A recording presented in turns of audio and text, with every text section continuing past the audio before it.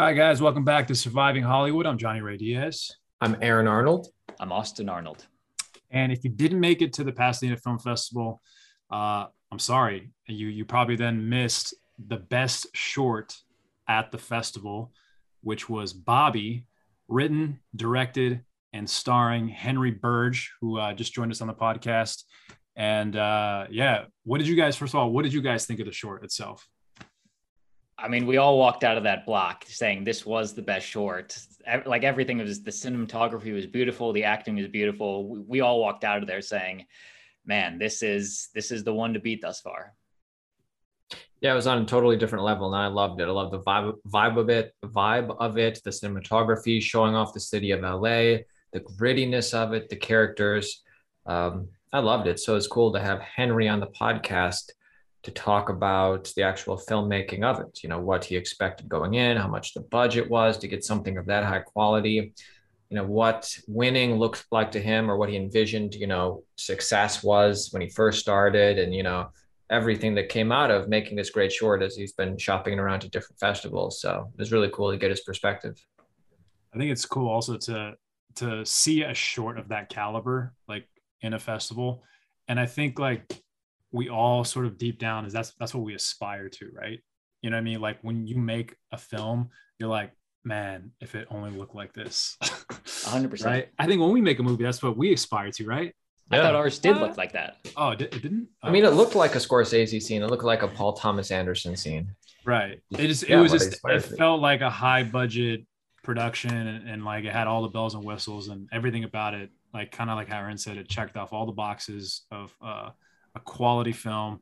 And it was cool that he also talked about how when it played in Santa Barbara Film Festival, got approached by UTA. I mean, that's the dream, right? That's the dream. That is what you want. The ultimate goal is for people to see it. And obviously a high agency, if they see it, that's the better. And that's what happened to him at Santa Barbara, which is honestly one of the main reasons I wanted to pick his brain today. Anywho, if you're watching this on YouTube, give the video a like, comment below. If you're watching it on iTunes, leave a 5-star review. And that being said, let's get into it. This is an interview that you do not want to miss. Things get real. Hollywood, Hollywood, Hollywood. Tell me what it's like to live in Hollywood. Hollywood, Hollywood, Hollywood. Tell me what it's like to live a life in Hollywood. I'ma survive. I'ma survive. I'ma survive. I'ma survive. Hollywood. How's the day going for you? It's good. Yeah, it's good. I just rushed back. My son had a flag football game, so I went and caught the kind of the tail end of it, and then got back. Nice. So, yeah. How many touchdowns did he get? He actually didn't, but they played the older team, and they were he's in 6th grade, and they played the 7th and 8th grade team, and they were basically tied him. So I was like, let's go. Oh, awesome. Dude, there you go. Yeah, All right. Athlete in the future. All right, I like it. Nice, man. Thanks for coming on. Absolutely. I know we had kind of talked a little bit about at the gala and stuff like that. So, we kind of wanted to just talk about your short. All of us really liked yours. We thought definitely best short at PIF was what you guys definitely should have won. So thank you very much. You guys did such a good job with it. I guess to kind of set it up, just for our audience and stuff like that, maybe just tell us a little bit about what the short was about. Yeah. So you mean just the process and kind of getting to the idea of the story, or just? Well, just maybe the actual story itself. Yeah. So the story itself is a guy who works at an old time diner named Charlie. Basically gets a visit from someone from his past, and he has 24 hours to find this family member, this friend. And so he goes through this huge odyssey, through the whole entire city of LA, and goes through all these corridors in order to find Bobby, which is the name of the movie. So he has 24 hours to find Bobby. And the movie is ultimately about family and, just the gumption to what you would do for a family member, no matter the cost. And you were the actor, the lead actor and the writer and the director. So is the main love acting, or is it writing and the others just further the other? That's a good question. I always like to say I like being the fork, the spoon, and the knife. And so you eat ice cream with a spoon, and then you eat salad with a fork. So it just depends on what meal I'm getting served. You gotta get a spork, man. What about the spork? Yeah, the spork is even better. No, I think definitely. I went to school at Cal Arts for performance, and so Austin, I love the medium of acting. I really do. I have a good relationship with it, I feel. But ultimately, I like to tell stories, and I really like writing and directing, and I think that's what I would like to continue moving on towards is behind the camera in that sense. And then maybe every now and again, you'll sneak yourself in there and put yourself in a movie or something.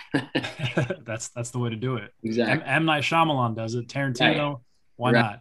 not? So, and we had the opportunity, of course, to meet you at Pasadena Film Festival, and you guys obviously won Best Short. The short itself, where did the idea originate, or where did that sort of inspiration kind of come from? I think ultimately my first goal was I think the short film medium is one of the coolest things actually in the genre of film. Steve McQueen, the director, not the actor, he said it's sometimes easier to make an epic poem than a small haiku. And I always liked that idea about, landing the point, having these characters really matter, and, telling this broad, huge story and having an opinion about something in such a short amount of time is very challenging. And that's originally what I think I went after it for, because I was like, okay, I want to do this. And my goal was to really try to do a beginning, middle, and end, kind of like a condensed feature in 17 minutes. Which is, harder said than done. But then it was what's the inspiration? And my inspiration has always been the city that I've lived in, which is LA. Being born and raised here, I have a fascination with everything about it. The people. I think LA's the city itself is such a character. So what I set out to do was, okay, well, what's the landscape of LA? What kind of story do you want to tell with that? And so that brought me on to thinking about a lot of the situations in LA, which a lot of people are talking about, but not really, is the homeless, community. There's the drugs, which is, very big part of this community as well, and crime and stuff. So I was like, well, let's bring that all together, try to show a real depiction of this kind of underground LA. And then, go with it from there. So ultimately it was the city that definitely gave me the inspiration. The short itself obviously felt like almost like a small piece of like something bigger. Yeah. Was it set to be more of like a feature essentially? Yeah. So, I kind of tried to trim it enough for like, that would be the feature. When the girls who came to audition for Bobby, the character who plays my sister, she's got, like 2 lines in the whole entire film. But to get that actress, I really wanted to write a scene. And so I wrote like a 3-page scene that's her and Bobby and her and Charlie talking, first off in the diner. And that kind of got me to write a bunch of other scenes. So yeah, there's a ton of scenes that I have that aren't necessarily in terms of a full feature, but it did bring me on to write what I'm currently shopping right now to production houses and stuff, is this pilot, which is called The Watch Thieves, which lives similar world, similar style. It's about 2 brothers who in the 70s in San Francisco that robbed pawn shops, and they used the money to go into underground boxing. I did this research about it, and the stolen watches is like $1 billion industry. And I was like, okay. So I did a ton of research, and where do they get stolen? And so anyway, so that's kind of my feature, Bobby, is The Watch Thieves, which is like, it would be an anthology that maybe we meet Charlie somehow in there, but yeah. That sounds like a great idea. Yeah. So I think this was probably like everybody was clocking this. This is why I won Best Short. This is something we all enjoyed. It's like, if you had a rubric for everything a good film should have, your film was checking off the boxes: story, acting, set design, audio, cinematography, all that stuff was on point. It was impressive. It was fun to watch. You must have done this before. Like, how far into your movie making career are you actually producing your own stuff? Because I imagine to get that level of just that level, that's hard to do. You can't do that your first time. Well, thank you for that compliment. And as you know, on our film set, it is 1,000 moving parts that actually make it. You know, it's not just one person, the writer or the director or the actor. It's basically picking really good people to make you look good.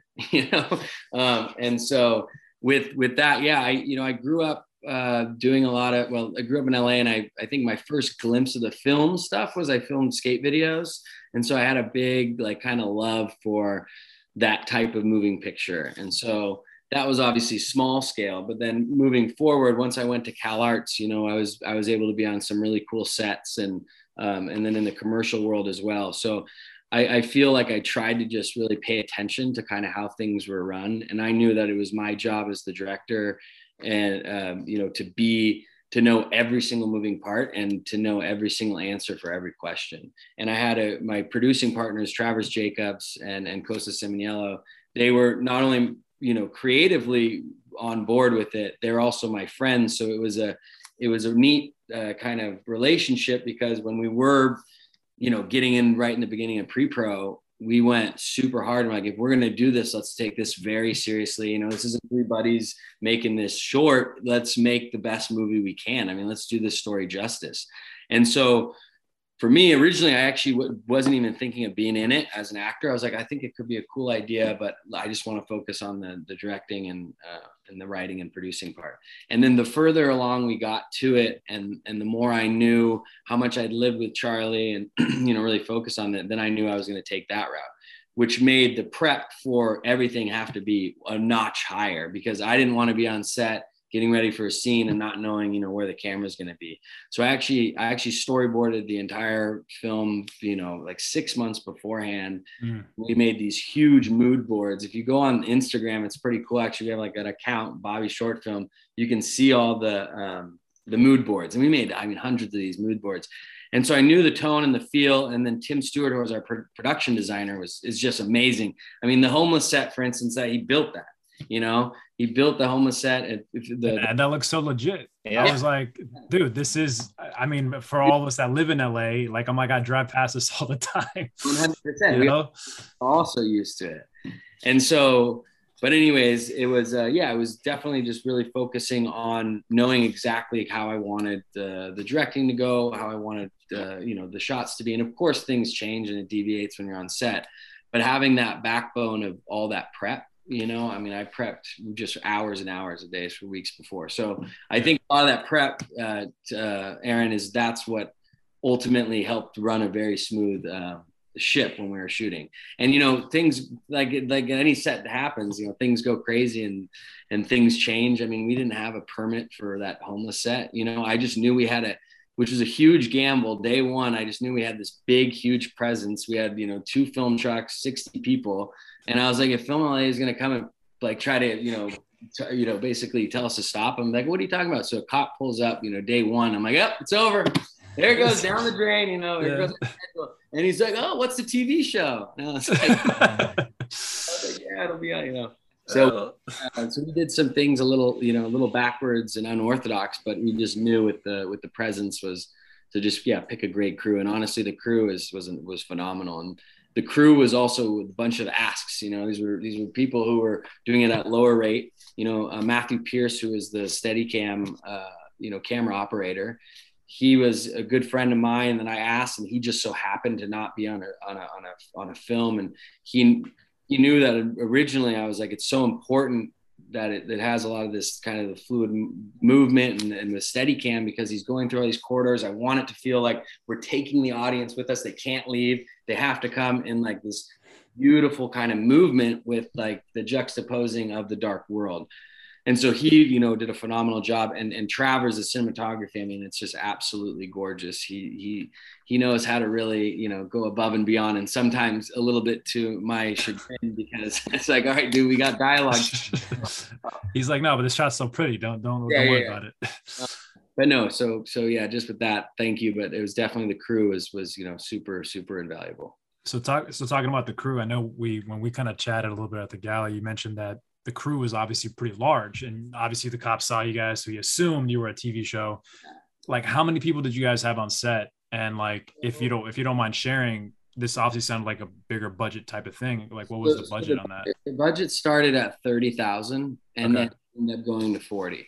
And we got and we did, and this was again, I mean, the movie should have cost like $200,000 because of the things that we got for, and that doesn't mean paying someone less. It's like the diner, for instance, that took us, a month to get.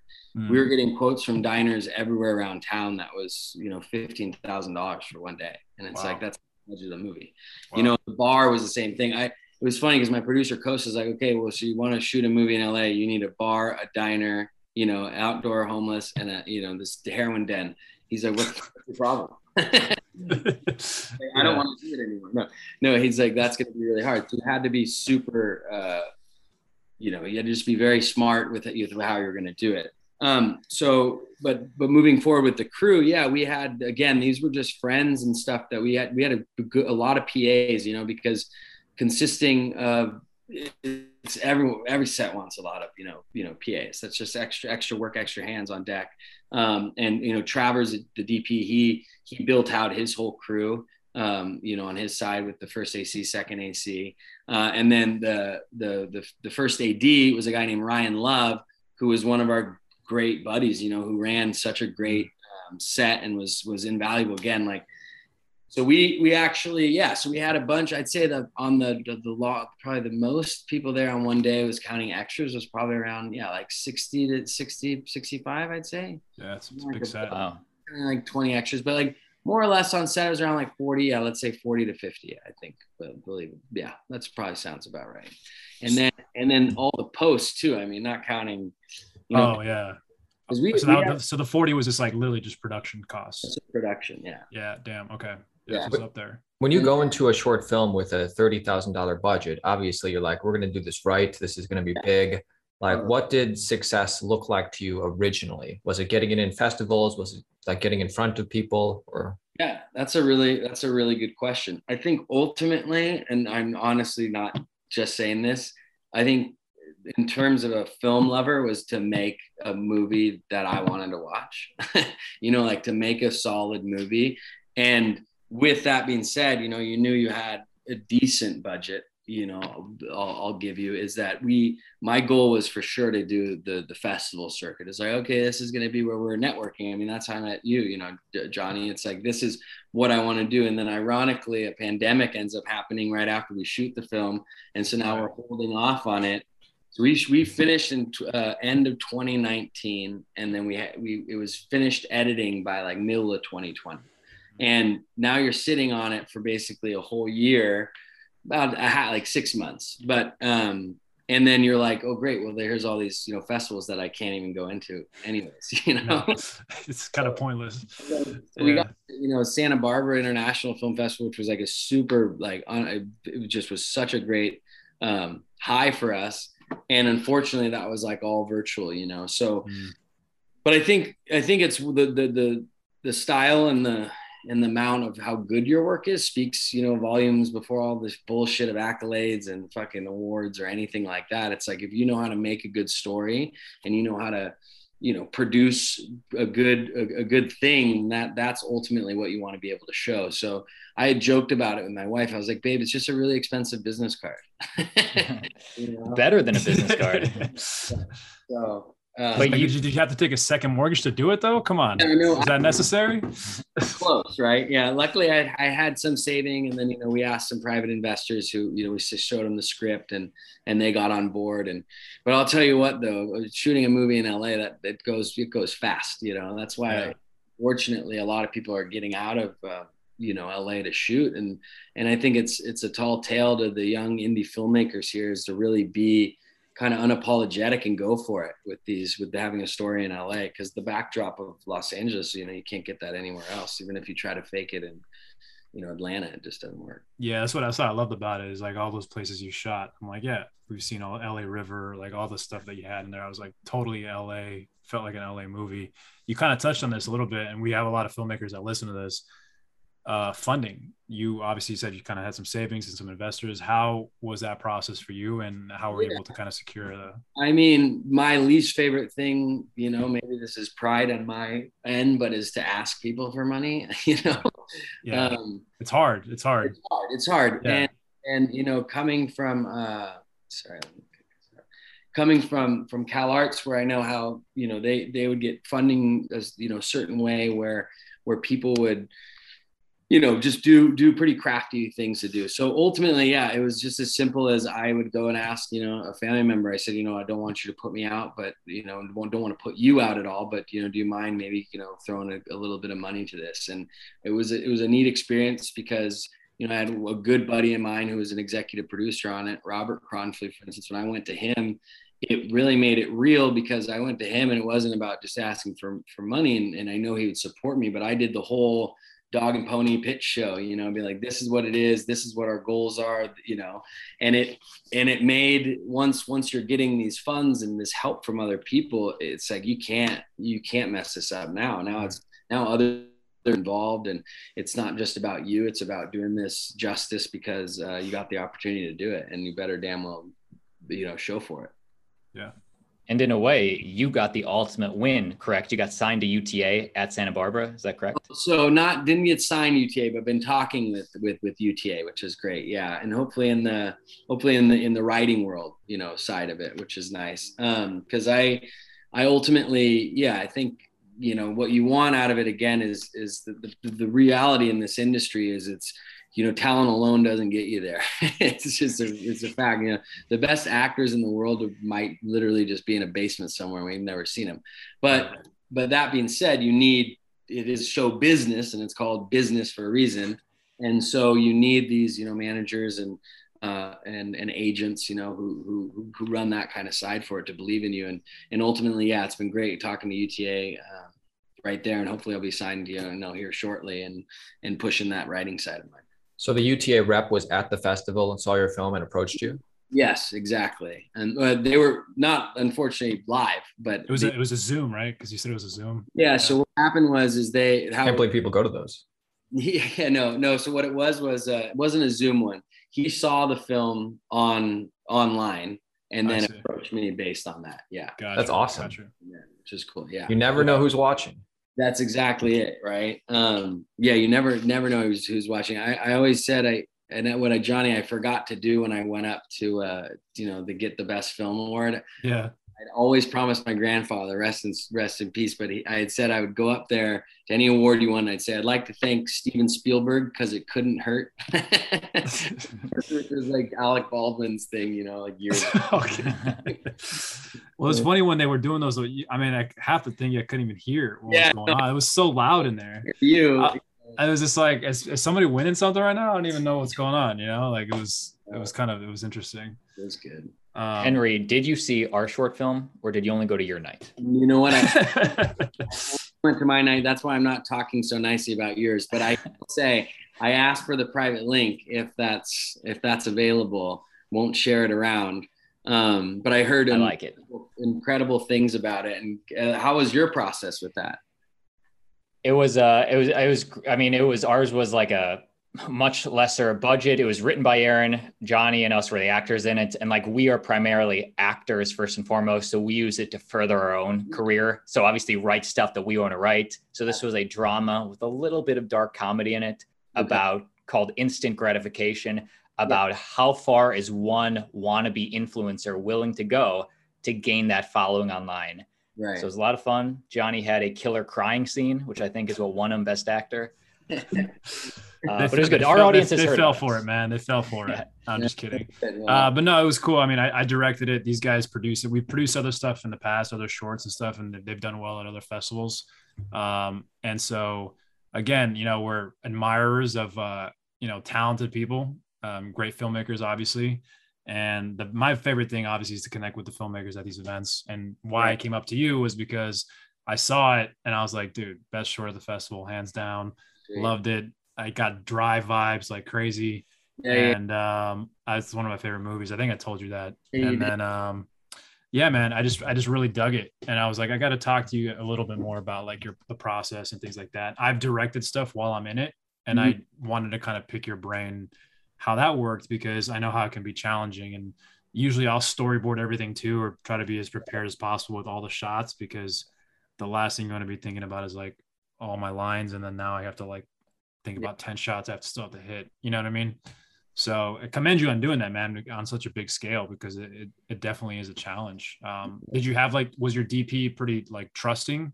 They're Yeah. like, hey, we got it. Let's move on. Yeah, for sure. I think I don't know if I mentioned this to you, Johnny, but one of my big caveats was I knew that we would have playback and stuff. I didn't want to watch any playback. I mean, I didn't want to get too specifically lost in like, oh, I should walk like this or I should do this.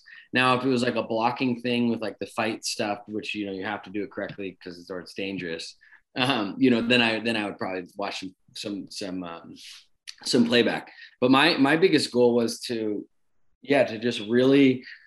just to be really dialed in on everything about the character that you could kind of turn on and turn off. And I was super trusting of Travers and Costa, who I knew ultimately if I said, you know, they had it. But realistically, I mean, we had 2-3 takes most. That's about it. You know, so you kind of had you didn't have an opportunity to kind of mess up, you know. And I'd been basically rehearsing it for the past 6 months, you know. So I was rehearsing it in my head this whole time, and I was like, okay, I'm Charlie, like, you know, just on. But the hardest thing I will say though is the directing and acting that's a challenge for sure in itself, but it was the producing side of it as well that was harder to also be the actor in it, because when there's a small fire that's going on, you know, we're down in downtown LA, and the parking lot that we're supposed to have, you know, 40 people park in is closed that day, and it's like randomly closed, and you're on set trying to figure it out, and then you're like, oh, how are we gonna get everyone parked there? Like, that's the least thing I want to be thinking of right now.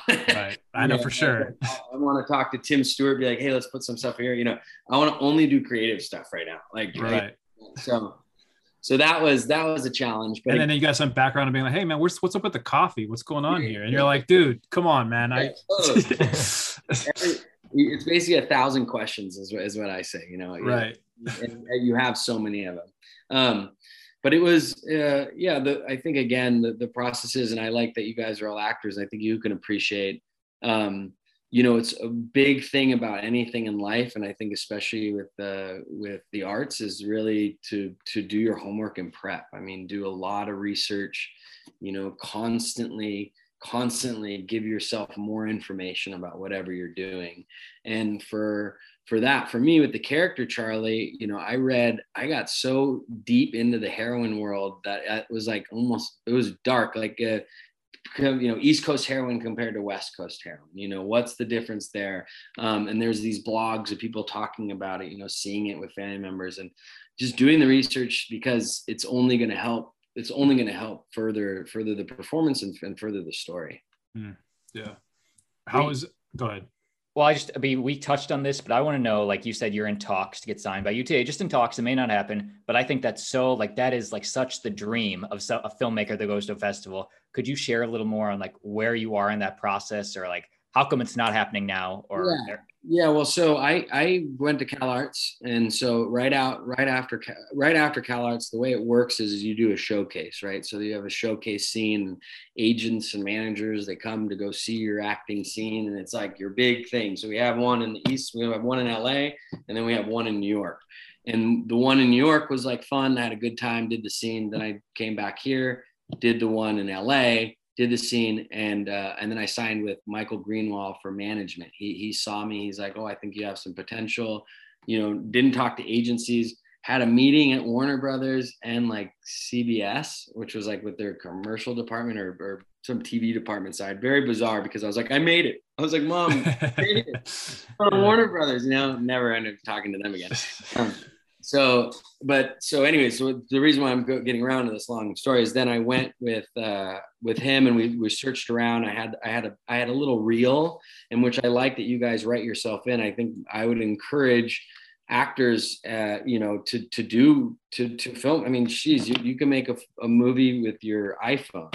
You know, a bad movie is never the picture. It's always the sound. And if you get the sound good, you're going to look good. You're going to sound good. You're not, you know. So I would encourage doing that, because I had done a class at Cal Arts when I was there, which we call it a debauch. after debauchery, but we did these little prompts, and we would do like, okay, you have 5 minutes. Here's the prompt. You have to have 2 characters. You have to have 1 location. You have 45 minutes to film it. Has to be, you know, filmed within 45 minutes, have to show the footage. Then you have that night to edit together. And then on Friday we'd watch it. You know, this is like little, basically just these small little scenes, you know, and we got super into it. And a couple of those we then kind of elongated, and I got some good footage. So anyways, I then signed with Beth Stein and Associates and was there for, you know, three years. And I had great success with them, you know, in the commercial world. Ironically, like you leave school or you leave acting class, you're like, dude, I'm gonna be in a Scorsese movie, and then you're in a fucking Toyota commercial, which is fine and it's great, and you're super grateful for it. But it's just pays well, but yeah, I know it doesn't really move the needle. Yeah, it's not necessarily what you thought. You know? Yeah, I can't wait to be in this meaty scene, and you're like spilling ketchup on your shoes.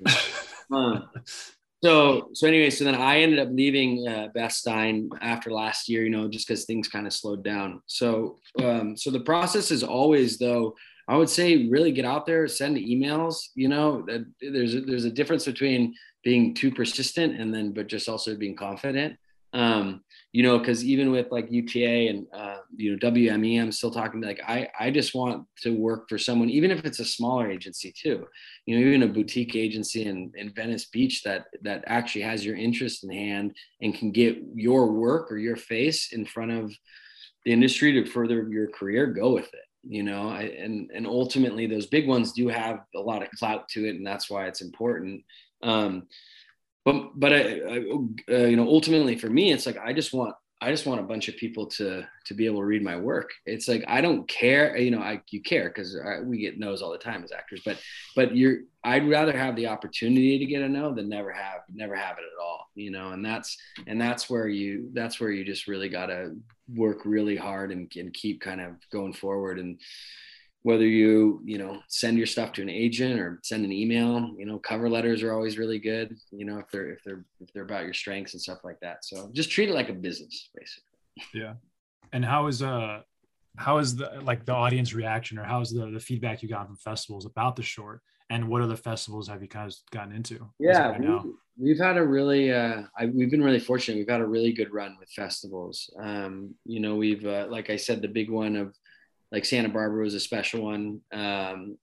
Burbank, Pasadena. We got into this New York Indie Shorts Awards in New York, which was a great one. Vegas Movie Awards, where we won Best Film. It was actually put up against David, which is a short that Will Ferrell was in. So, like, nice. Out of all the success, you know, like, my mom finally sees a picture of, like, me and then next, like, a poster of Will Ferrell. She's like,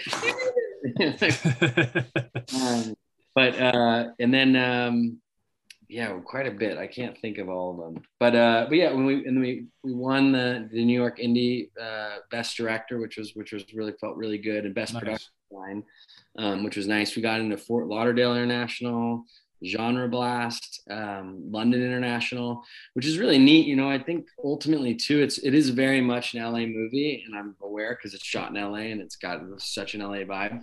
But what is really, you know, makes me happy is thinking of someone in London, or, you know, having in Fort Lauderdale, New York, wherever these different festivals are, kind of just seeing this little pocket of the world. You know, I think ultimately, if you tell a good story, it doesn't need to be just good for, you know, in America. It's a world, you know, it could be a world story. And I think that's just more important, you know, to share it with everyone. Yeah, for sure.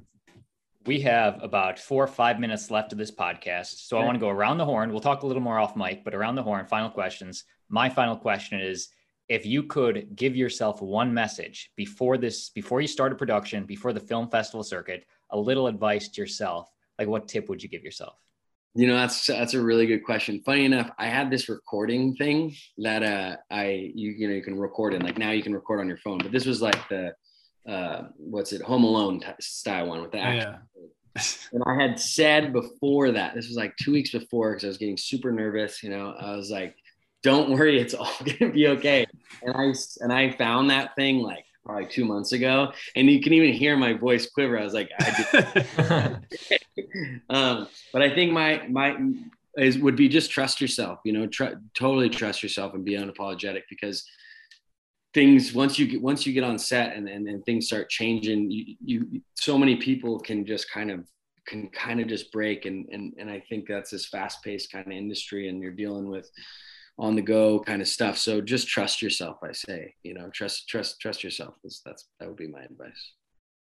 That's great. And for me, I was just kind of wondering now, what's sort of like the next step or the next thing you're kind of working on? Now you mentioned you're trying to pitch, was it a series, I think? Yeah, is that what you're kind of doing? Okay.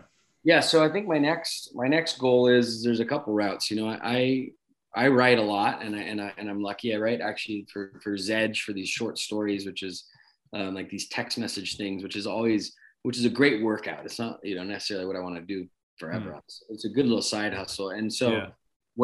what's nice is that I continuously write, and what I ultimately want to do is pitch stories, pitch my scripts, and that's routes obviously tough. Those can get shelved and stuff like that. And then there's also talks, with Zone 6 Films about doing an indie kind of dark comedy feature. Nice. Trying to get a budget for realistic budget that's doable, to be able to shoot for like 20 some days. That I wrote. It was a story I wrote that means a lot to me. It's very different than Bobby too. That was what's one funny thing is, and I'd say don't ever put yourself in a hole, like just because Bobby's this like crime kind of stylistic, like 70s kind of cinema Americana thing. I also like love the complete opposite, like indie dark comedy, or these fantasy worlds. Like I think Steven Soderbergh's a great example of who's someone who just does it so incredible, because he directs for story.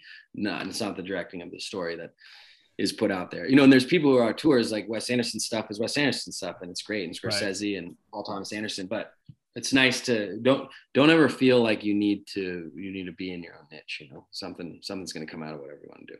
Yeah. Yeah. Huge fan of Paul Thomas Anderson. We're all huge fans of dark comedies. And I guess just my final question is, if something that's been written and produced, like a show or a movie, like what do you look at for influences and go, damn, I wish I could have written that. That inspires me. I'd say those are all the movies like in the 70s for me. So Mean Streets had a huge influence to this. I think all of the old movies. I got my favorite movies. Probably, ironically, It's a Wonderful Life for a lot of different reasons. It's a Wonderful Life. I love that. Performance, story. I mean, it's incredible, Frank Capra. But I would say something I did watch and I was like, damn, was probably the season 1 of True Detective. I was like, good. I was like, wow. I was like, this is like, this is special. Because there's so much. I think we're maybe getting out of it, but we're definitely for some period there in the golden age of television, and it's a pretty unique thing. And seeing something like that, that's the same director, I think, who's coming out with the new Bond, but he also shot that on film, and you can see how much different that is, because the image feels gritty. Yeah, it just feels so gritty. It's off the screen. And that was a big reference actually to the lenses we use. We use these Lomo anamorphic lenses from the 70s. They're 1970s lenses, so we wanted that huge aspect ratio to be really wide, and you wanted to get that feel. I didn't want a movie that was going to be 5K, like in this like pixel. And I mean, it's 2K, it looks nice, it's not HD or something, but my point is, it was very important for the grittiness of this world. You had to kind of be told through an old soul, an old camera that was able to capture that.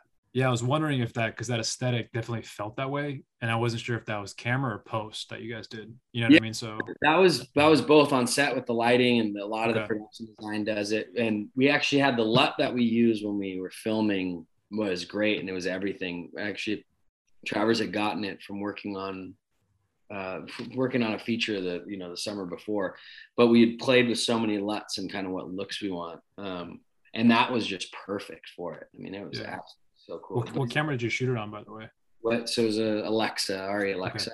Okay. So a LUT, or if anyone doesn't know what it is, basically like the filter that you put in. So you film flat, and then you look at the playback with the LUT on to see like the shadows and stuff like that. Yeah, it looked really good. Well, dude, Henry, man, thank you so much for your time, man. Where can the audience find you, social media wise, and where can they see the movie coming up?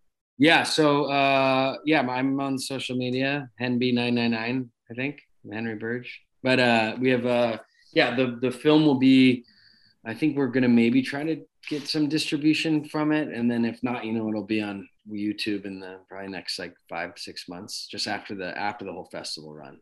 Which is exciting. And then hopefully moving on to doing something else. So we'll get back on the podcast. Yeah, man, dude, congrats, for man. sure. Because honestly, dude, you're a really talented dude. I really look forward to seeing what you make next, because I'm definitely gonna watch it. So. Oh well, yeah, I appreciate sure. that. Honestly, Austin, Aaron, you too, you guys, congratulations. I'd say just keep it up. Keep the hustle. It's real, but it's good. Just move one foot in front of the other, and you got it. Go. Thank you, man. Awesome.